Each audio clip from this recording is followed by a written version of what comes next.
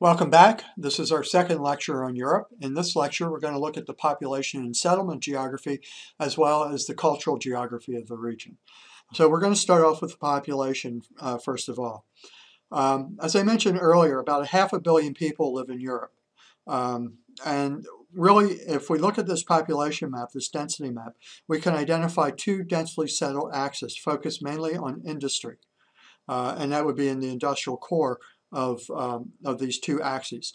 So the first one is from Italy's Po River Valley that I pointed out when we talked about the physical geography down in this area, and extends up through western Switzerland, up through here, and then into what are sometimes referred to as the Benelux countries, as well as Paris. We can point out Paris right in here, and then into the Benelux countries, which are Belgium, the Netherlands, and Luxembourg in this area here.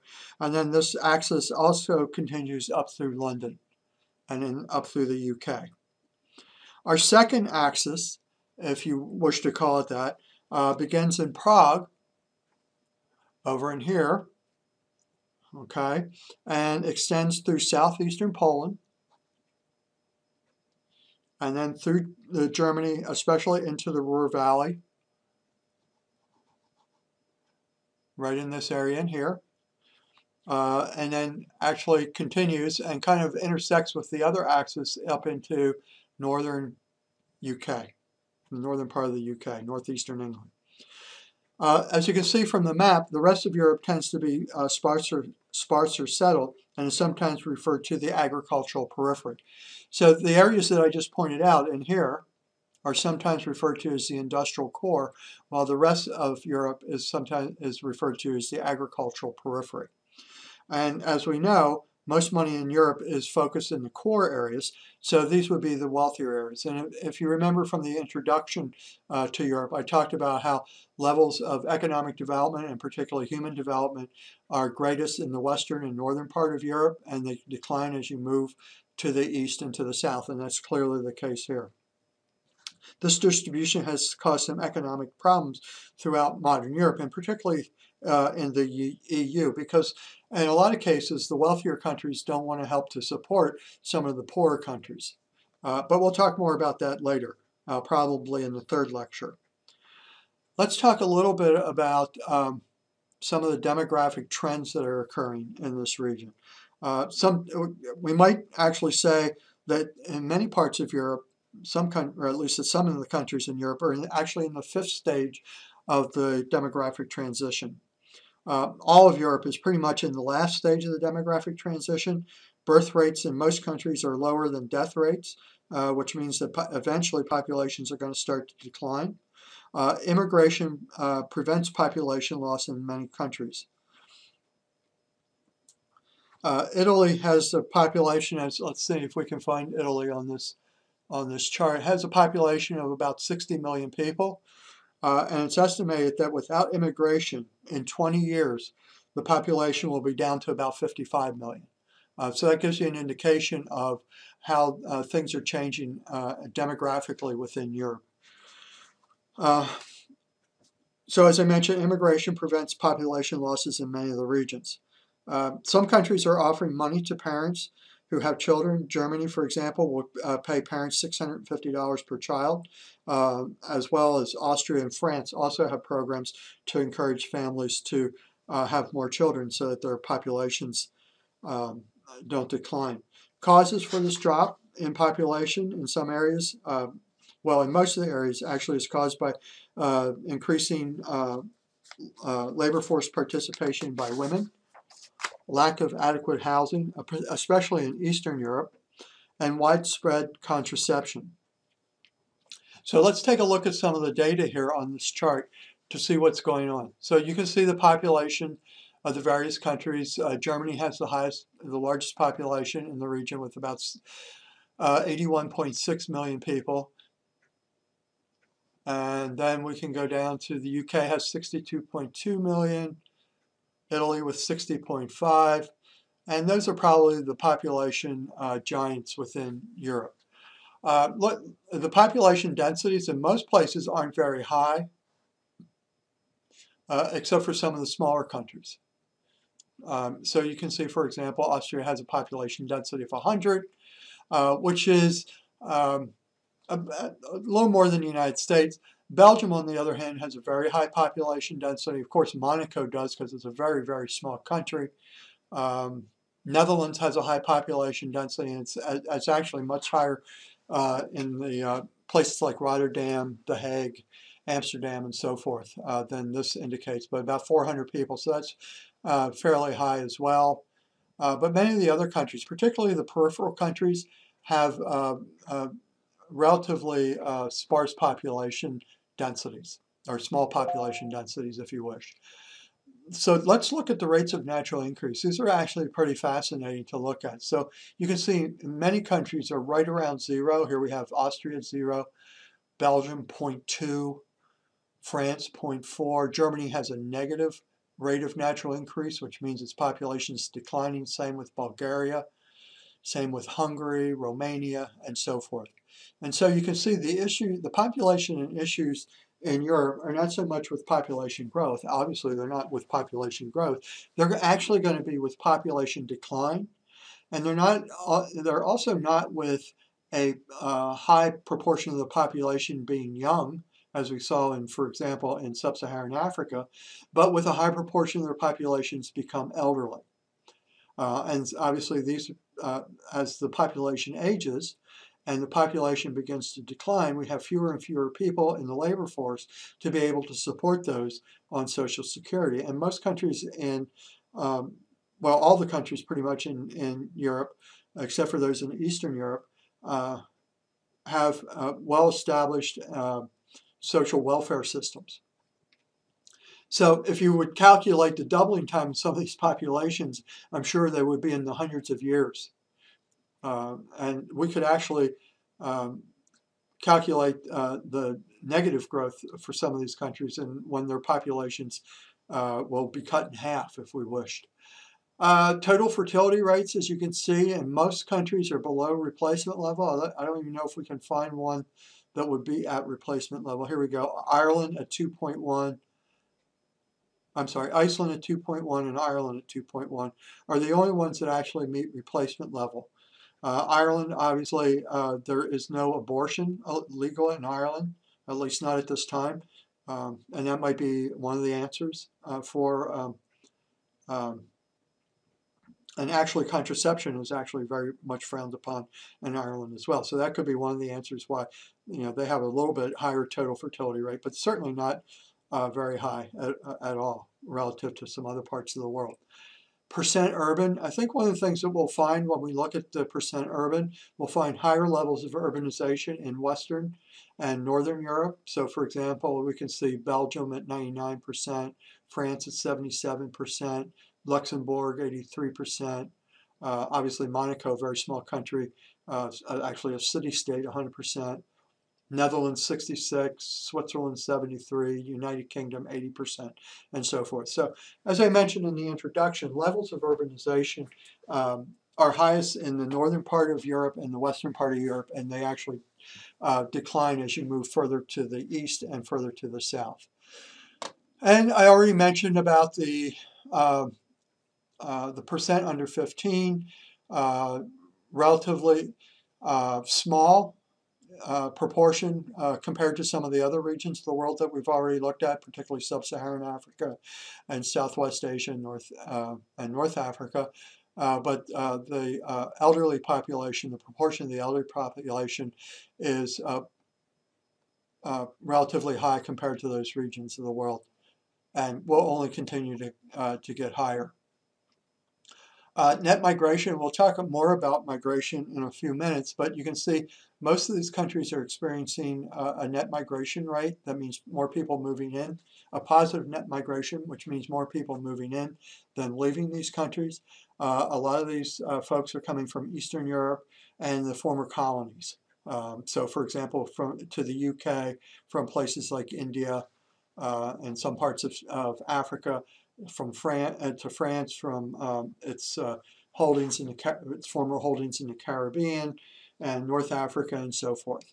And that's pretty much the trend. And we'll see a map that indicates that as well.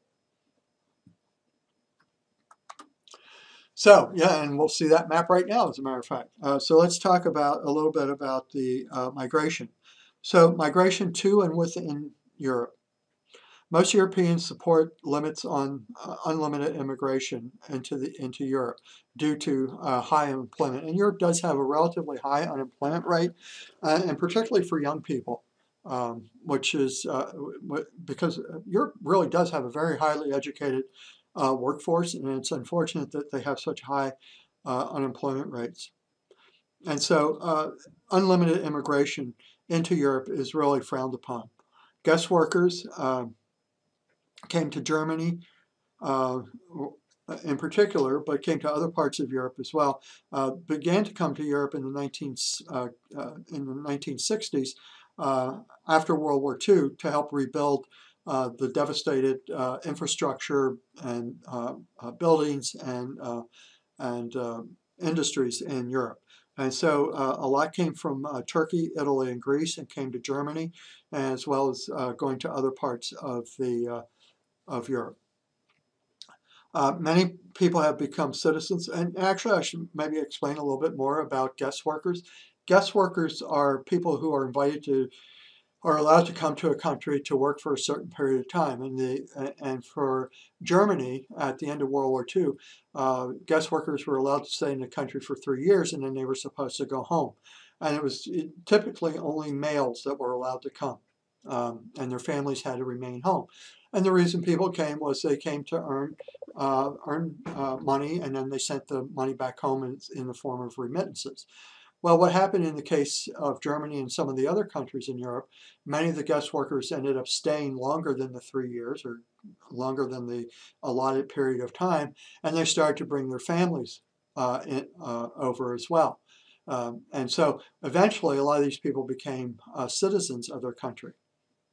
But there still remains a lot of segregation and discrimination against immigrants throughout Europe, quite frankly, no matter where they're from. And that has contributed to some racial problems that have occurred between them, and particularly native Germans, between Turks and Germans. And I'll just give you a few figures that I found. 2.3 million foreign-born living in Germany, 10% of the population. In Switzerland, foreign-born population makes up 16% of the population. In Belgium, about 8.2% of the population. And in the UK, about 6.5% of the population. So not a huge numbers. When you think the United States is probably around 10 or 11% of its population is foreign-born, maybe a little bit less than that. But certainly for a region of the world that doesn't invite immigrants, pretty large. Most recently, there's been an increase of migrants from the former colonies in Africa, Asia, and the Caribbean, as I mentioned before. And most of these folks end up going to the countries where they were of their former colonial power. So, for example, you can see to the United Kingdom, we have migrants coming from the Caribbean. We also have migrants coming to Spain from its former colonies in Spain. We have migrants coming to France from its former colonies in Africa, as well as in Southeast Asia, and so forth. So a lot of movement, and then of course you can see we have a lot of movement from the Eastern European countries, the former Soviet countries, coming into Western Europe as well to seek opportunities. So problems due to migration, there's been the formation of national parties. There's the French National Party, or the French National Front. There's the Austrian National Front, who support discrimination against foreigners. Increased violence against foreigners as well has been occurring throughout the region. And the foreigners themselves have been rebelling against their treatment. So we've seen in the past several years some riots that have occurred in France, in the suburbs of Paris, for example, as a result of the hostile treatment that the migrants feel that they receive in France. Similar situation in the UK also. Now I want to talk about something called the Schengen Agreement, and what's sometimes referred to as the geography of Fortress Europe. The Schengen Agreement is an agreement between members of the European Union that allows people to travel within the member states without needing a passport. Up until this agreement, people needed a passport to pass through the different countries of Europe. So, for example, if you wanted to go from France into Belgium, you needed a passport. If you wanted to go from Belgium into the Netherlands, you needed a passport. That's no longer the case with the Schengen Agreement. As long as you are a EU citizen, you can pass through any of these countries without a passport. What this really has done, though, has brought about the formation of strict border controls between the European Union and non-EU countries. And this is what we refer to as the Fortress Europe. So you can see on this map the countries in green are Schengen, what's referred to as Schengen land, or those countries that have signed on to the Schengen Agreement. And so you could pass between any of these countries without a passport as long as you're an EU citizen. Problems, there obviously are problems with the Schengen Agreement. Countries like Italy and Spain have difficulty policing their shores. It's very easy for migrants to, or somewhat easy for migrants to slip across the Mediterranean into Spain, for example, or into Italy, for example, or even into Greece from Africa to get into these countries. And once they get into the EU, they most likely can pass through the other countries with very few checks on their identity and so forth. Because, like I said, you don't need a passport to pass between countries. So Germany has more lenient immigration policies than some of the other countries, and so they allow more immigrants from outside of the region to come into their country. And then, of course, once people get into Germany, they can pass into other countries as well. Illegal immigrants from Asia and Africa are dropped, as I mentioned, dropped on the beaches of Italy and Spain, then move through Europe to find jobs in Northern Europe. And so that's a real problem. Now, I have the Canary Islands up here. You might wonder, well, why do you have the Canary Islands? Canary Islands are really pretty interesting because they are considered to be part of Spain. I mean, they have autonomy over their own territory, but legally they're part of Spain. So the Canary Islands, if you can follow the cursor, are right down here off the northwest coast of Africa. And so it's very easy. They're actually only about, I think it's about 60 miles from the coast of Africa to the Canary Islands. And so a lot of people, a lot of illegal immigrants will take boats to and slip into the Canary Islands. And once they're in the Canary Islands, then they can leave there by boat or by plane in most cases to get to Spain. And then once they're in Spain, obviously they're fairly free to move around Europe as well. And so that's why I had the Canary Islands. I should also mention there's been a lot of tragedies of people trying to get across the Mediterranean Sea into these countries. A lot of the, obviously there's the illegal smugglers that take people across. And people who are caught are very often, they're forced to go back to Africa.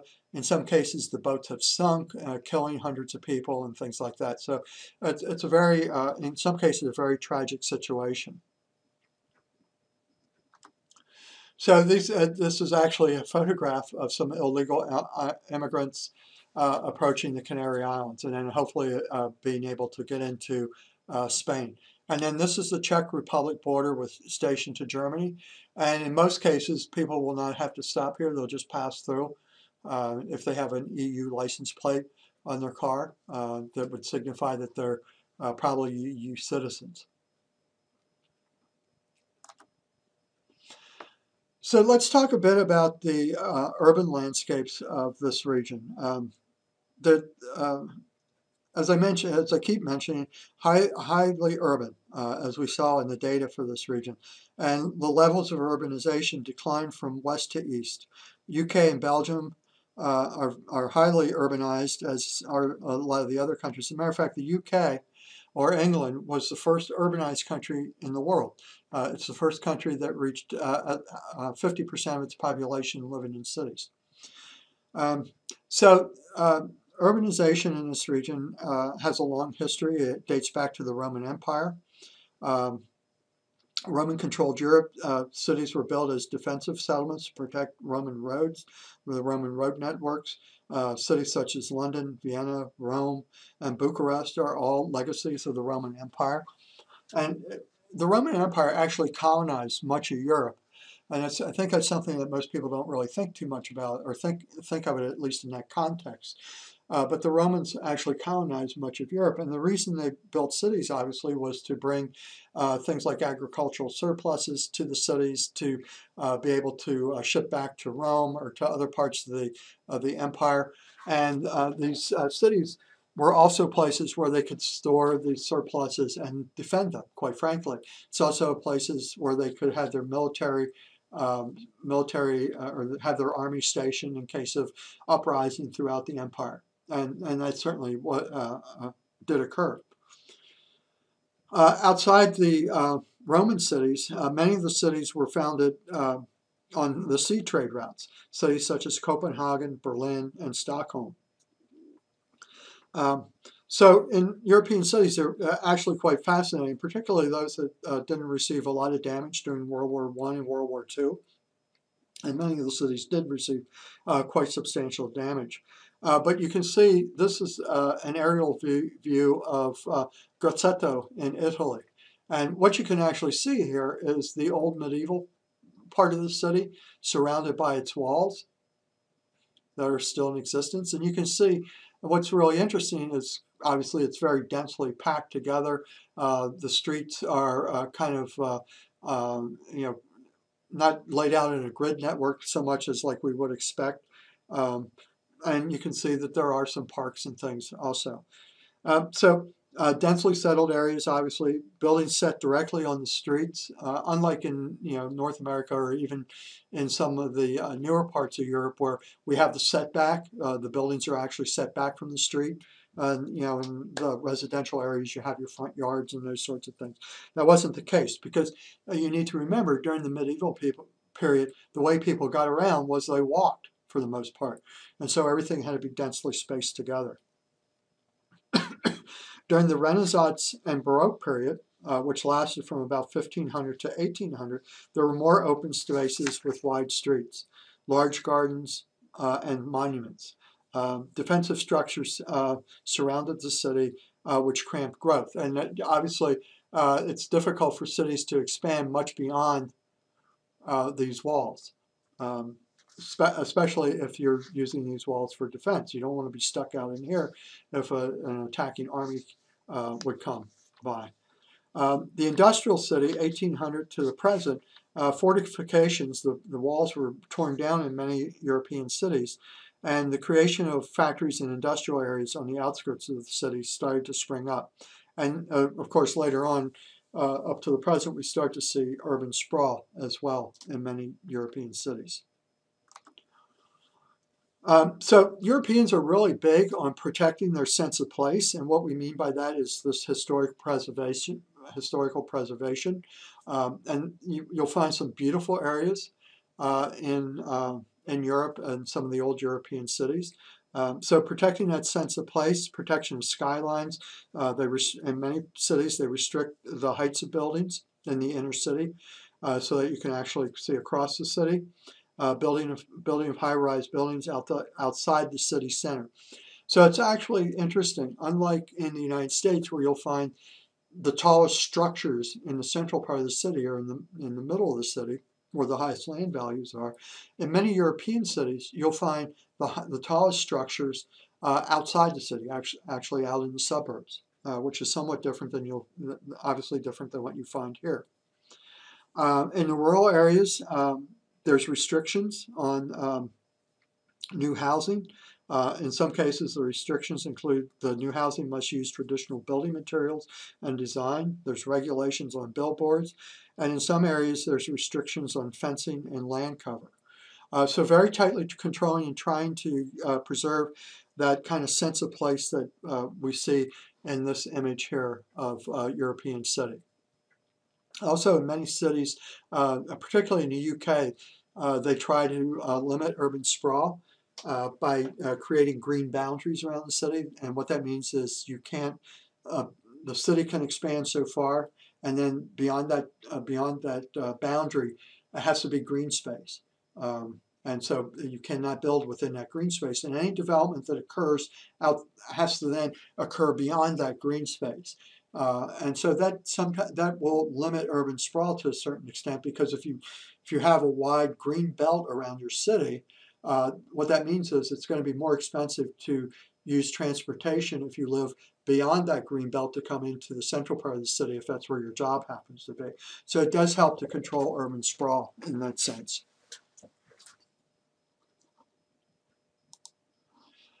And this is Berlin, as you can see, and this is kind of we're calling it a microcosm of Europe, at least of a European city, and some of the things that European cities have experienced.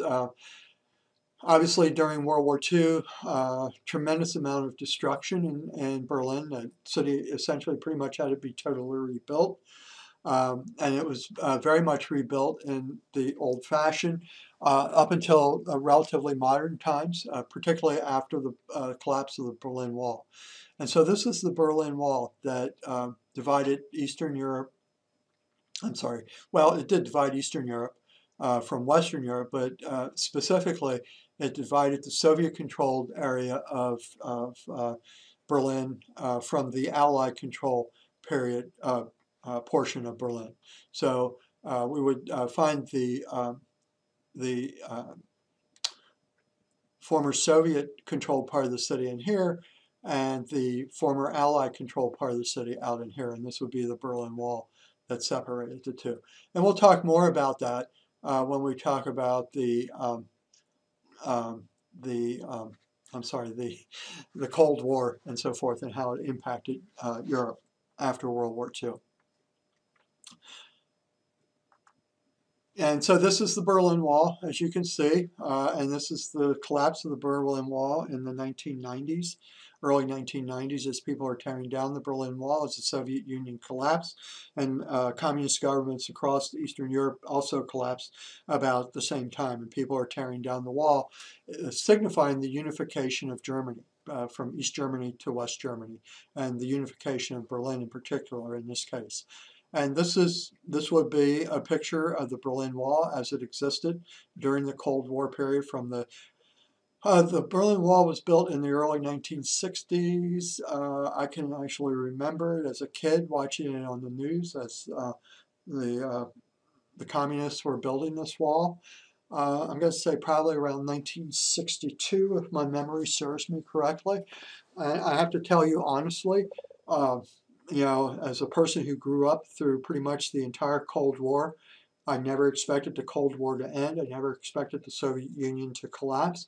I never expected to see the reunification of Germany and actually the reunification of much of Europe, Eastern Europe and Western Europe, coming together. So, and I think a lot of people were totally surprised, not only that it happened, but also how rapidly it occurred.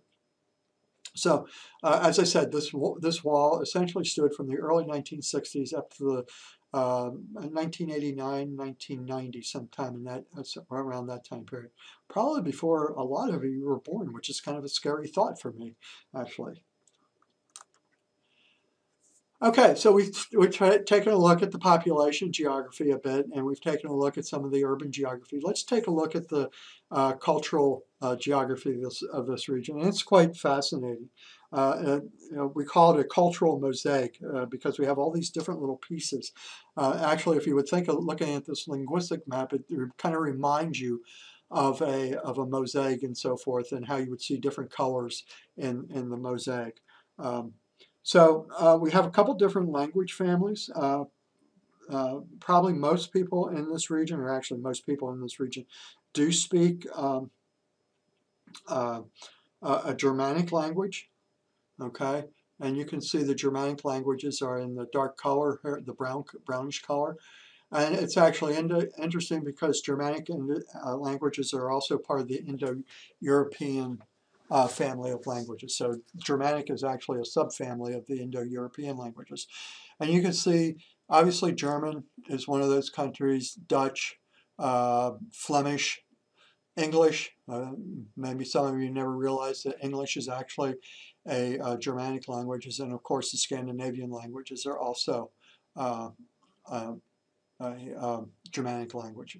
And what's interesting here is, once again, I want you to think about the divide of the Alpine mountain system. And you can clearly see the divide between the Romance languages to the south and the Germanic languages to the north, especially between Italy and Germany in the northern part. And so again, another divide kind of. Now, as far as Romance languages, we have obviously, we have Italian, we have French, we have Spanish, we have Portuguese, are all part of the Romance language family, and as I said, mostly spoken in the southern part. Let me go back a little bit to the Germanic languages. So as I mentioned, they're spoken in the British Isles, Scandinavia, and mostly central part of Europe here.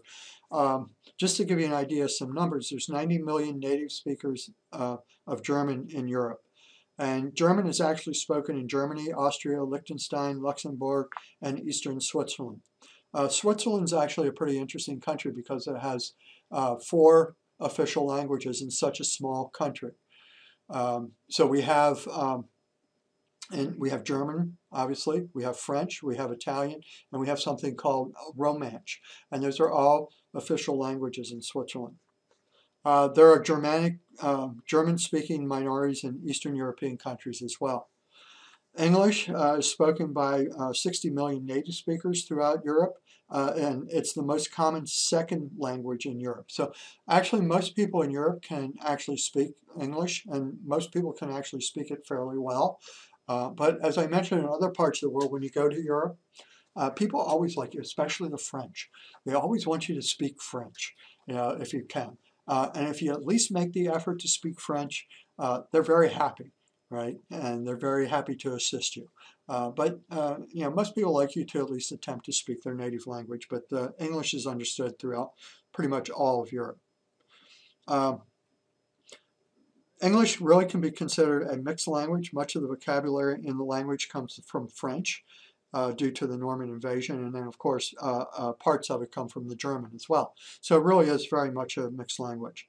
Other Germanic languages, as I mentioned before, are the Dutch, spoken in the Netherlands and northern Belgium. Flemish is actually mostly a Dutch language.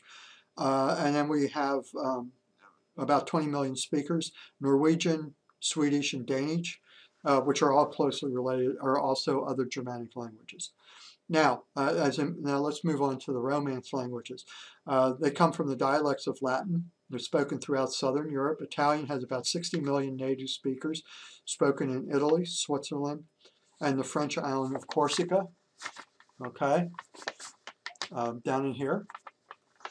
And then we also have numerous dialects, some of which are people who speak some of these other dialects really can't even understand one another.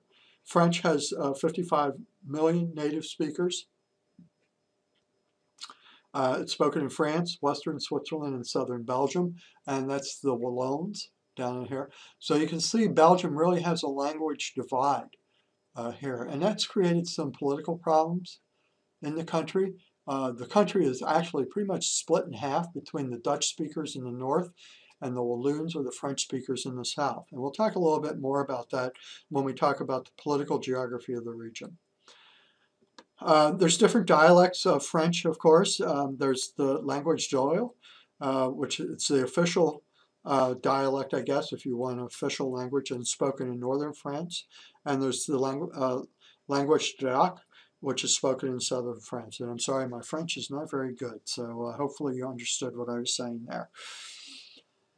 Spanish has about 25 million native speakers, obviously spoken throughout Spain. And then other Romance languages include Portuguese, as I mentioned before, with about 12 million speakers in Portugal, Catalan, 3 million speakers around Barcelona in Spain, and Romanian is actually also a Romance language, has 24 million speakers in Romania and Moldova. Now the difference is, and we'll talk more about this in a little bit when we talk about Slavic languages, Romanians actually use something called the Cyrillic alphabet.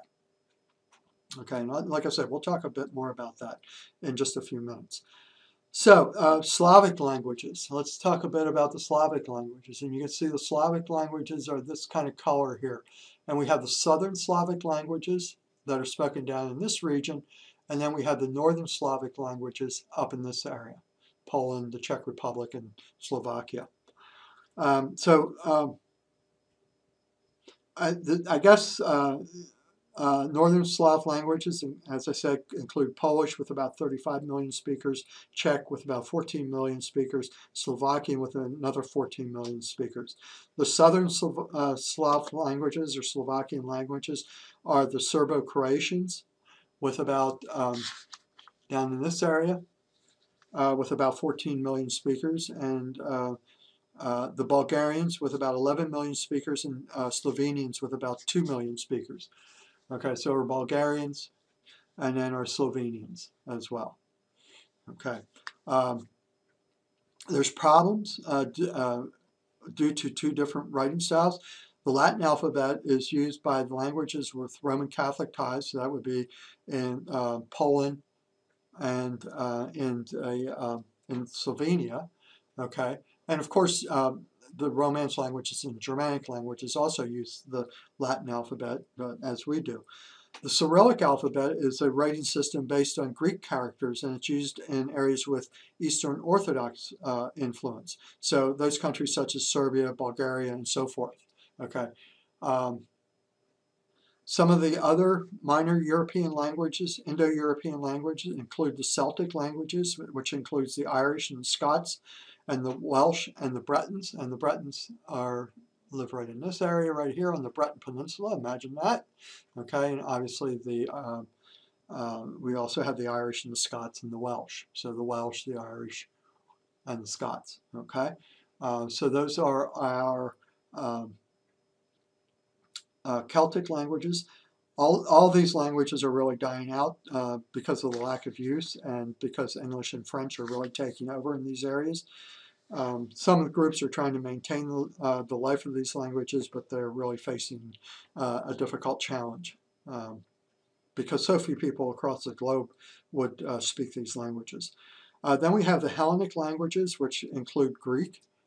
Okay, so down in this area, Hellenic languages. We have spoken in Greece and in Cyprus, and Cyprus is right here, the island of Cyprus. I'm sorry, Cyprus is over in here, I'm sorry, over in here, as you can see. And you can also see that the island is split, so we have the Greek and the Turks on the other side, as I think we mentioned when we talked about North Africa and Southwest Asia.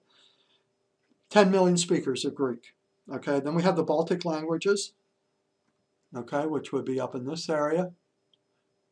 Latvian, Lithuania, okay, and about 4 million native speakers. Then we have Albanian languages in Albania. Imagine that, right? Albania with about 3 million speakers. And then some of our other languages, we have Uralic languages, which is Hungarian. And guess where that's spoken? I bet you can't guess. Well, in Hungary. But there's also some people in Romania who speak Hungarian as well. 13 million native speakers spoken in Hungary, Romania, some people in Slovakia, and the former Yugoslavia as well. Then we also have Finnish as well. And then we have the Altaic languages, which is really Turkish in some areas of Bulgaria, right in this area, as you can see from the map, down in this area as well. And then obviously on Cyprus, over in here, as I pointed out earlier, and also spoken by about 1.5 million guest workers in Germany. So not an insubstantial number by any means. And then what's really interesting is the Basque language. The Basque language is spoken in northeastern Spain and southwestern France, so right in this area here. And I pointed out the Basque country earlier. The Basque language is really unrelated to any other language, and it's believed to be derived from prehistoric European speech. And what's believed to happen is, as the Basque were settled in what we would refer to the Basque today, or their prehistoric ancestors, that were settled in Europe. As more and more people moved into Europe from other parts of the world, either from Africa, from Central Asia, and so forth, the Basque people began to move up into the mountains and essentially isolated themselves from contact with other groups and maintained their language, which is not spoken by any other group. And they've been able to maintain that language for essentially millennia. And there's approximately 600,000 speakers of Basque living in this area. It's actually interesting, and as I told you in my introduction of myself, I'm very interested in cycling, and I watch a lot of cycling races like the Tour de France, the Tour de Suisse, and other races and things like that. And there's a huge cycling, there's a cycling team, let's put it that way, that's sponsored by, the name of the team is Euskadi Euskaltel, which is and they're from the Basque Country. And Euskadi Euskaltel is actually the Basque Country's telecom company. So it's pretty interesting to see that, to see those sorts of things play out in places that you don't normally think about because the Basque, actually the Basque language is Euskadi. And so that's why they call it Euskadi Euskaltel. Let's talk about the religious diversity, because it is very diverse in religion as well, and there's been a lot of problems with religion throughout history in Europe. That's created a lot of war and things like that. So we'll talk about the geographies of religion, past and present. The schism, if you prefer, or the break between the Western and Eastern Christianity. Division in 1054 of the Roman Catholic and Eastern Orthodox Church. So you can see we have Roman Catholicism in this area. Okay, and this line actually illustrates the split between the Roman Catholic region of Europe and the Eastern Orthodox region of Europe. So to the east of this would be Eastern Orthodoxy, and it could be Greek Orthodoxy, Armenian Orthodoxy. When we get into Russia, we'll see that there's Russian Orthodoxy and so forth. But they're all very closely related to the Eastern Orthodox Church. And then to the west, we have the Roman Catholic countries. So this has really caused the different alphabets to be used for languages within each of the different churches' sphere of influence. So as I mentioned, in the Roman Catholic regions, we use the Latin alphabet. In the Eastern Orthodox region, they use the Cyrillic alphabet. The effects of this division can still be felt in current political problems, especially in Eastern Europe. Because you can see these are where the religions come together, and you can see in some places they're actually we have them mixed together in very close proximity. We have Christianity, Protestantism mixed with Roman Catholicism and things like that. And throughout history, this has created some serious problems. We also have Islam that has come into the area. I think I pointed this out a bit when we talked about Southwest Asia and North Africa, and especially on the Balkan Peninsula, as Islam diffused onto the Balkan Peninsula. The Europeans began their invasion of Islamic empires to regain Jerusalem in 1095. Obviously, that was known as the Crusades. However, the Europeans were unsuccessful, and they were actually pushed back by the Muslims, and particularly under the Ottoman Turks, who captured Constantinople, okay, on the European mainland, which is today referred to as Istanbul, so right in this area, and continued to move into parts of what we sometimes refer to as Eastern Europe, particularly into Bulgaria, but especially on the Balkan Peninsula. And then, of course, the Moors, we can see this Moorish influence in Spain in the Moors actually occupied much of the Iberian Peninsula, Spain and Portugal, for close to 500 years. And then their influence was spread throughout the region.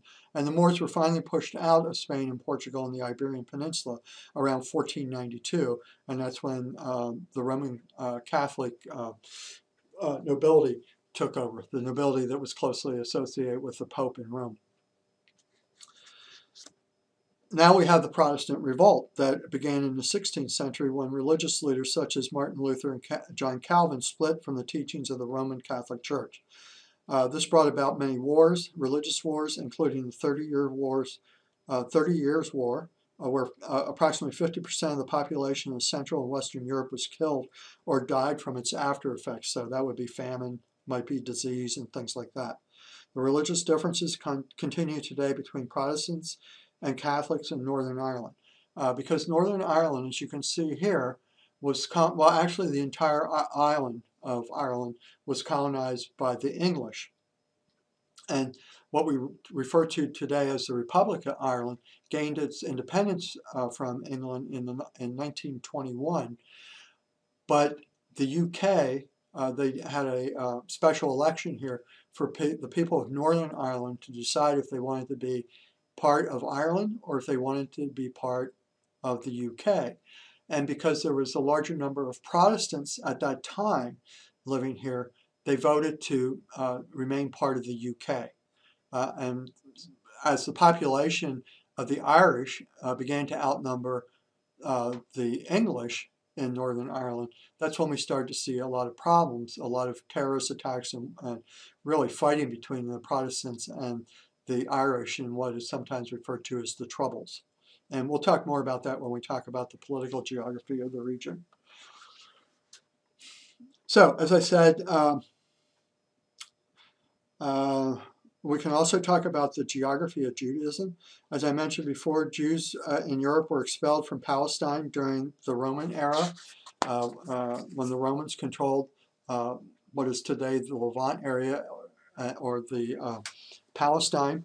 And so Jews were expelled by the Romans and spread across Northern Europe and then eventually into Spain. So, as I said, they settled in the Mediterranean, especially more Spain. And then guess what? After they lived in relative peace with the Moors, who were Muslim, and then when the Roman Catholic nobility came back into power, they were expelled from Spain during what was referred to as the Inquisition. And so many Jews, obviously they had to flee this area, and they couldn't find places to settle in much of Roman Catholic Europe, and they were actually invited to come to Eastern Europe, into some of the more Orthodox areas, Eastern Orthodoxy areas, into this area here, as you can see, that's labeled on this map as the former Jewish Pale. And so many ended up living in this area, in Eastern European, in the Eastern European areas. So many Jews settled in the Pale, located in Poland, Belarus, Ukraine, and Romania. This area was the Jewish homeland outside of Palestine. And unfortunately, because of the Jewish settlement in the Pale, the Nazis were able to eradicate a large number of these people during World War II. In 1935, it's estimated that the population of Jews in the Jewish Pale was around 9.5 million Jews, and today there's less than 2 million Jews that live in this area. And so many Jews were killed during World War II. So we've already seen a lot of the contemporary geography of Europe, so I'm not going to talk too much about that. Religion really is not all that important to many people in Europe. Much of Europe has become secularized. That's where organized religion does not have a great influence it once had. You can see Roman Catholicism, as I pointed out before, mostly in the southern part of the area, and you can see the purple parts of the area. Protestantism in these brown parts, okay, so the UK, Germany, Scandinavian peninsula, as well as Latvia and Estonia. Eastern Orthodox, you can see in the kind of yellowish color here, and then the areas of Islam. And I should mention that Islam has actually diffused to many other parts. There just aren't large enough numbers to show on the map. So, well, we certainly have Islam in Spain, France, certainly in the UK from migrants coming into these various countries and things like that. So let's not think that the Muslims are only located in the certain areas that show up on this map. So talking about European, you can see some of the religious landscapes, obviously the Jewish synagogue in Berlin, a little Istanbul in Germany. You can see things are written in Turkish so that people can understand. Okay, globalization, you can see since World War II, Europe has been really saturated with American culture through music, television, and consumer goods. Different countries take this invasion differently. The United Kingdom, Spain, Italy, and Hungary have accepted it pretty readily.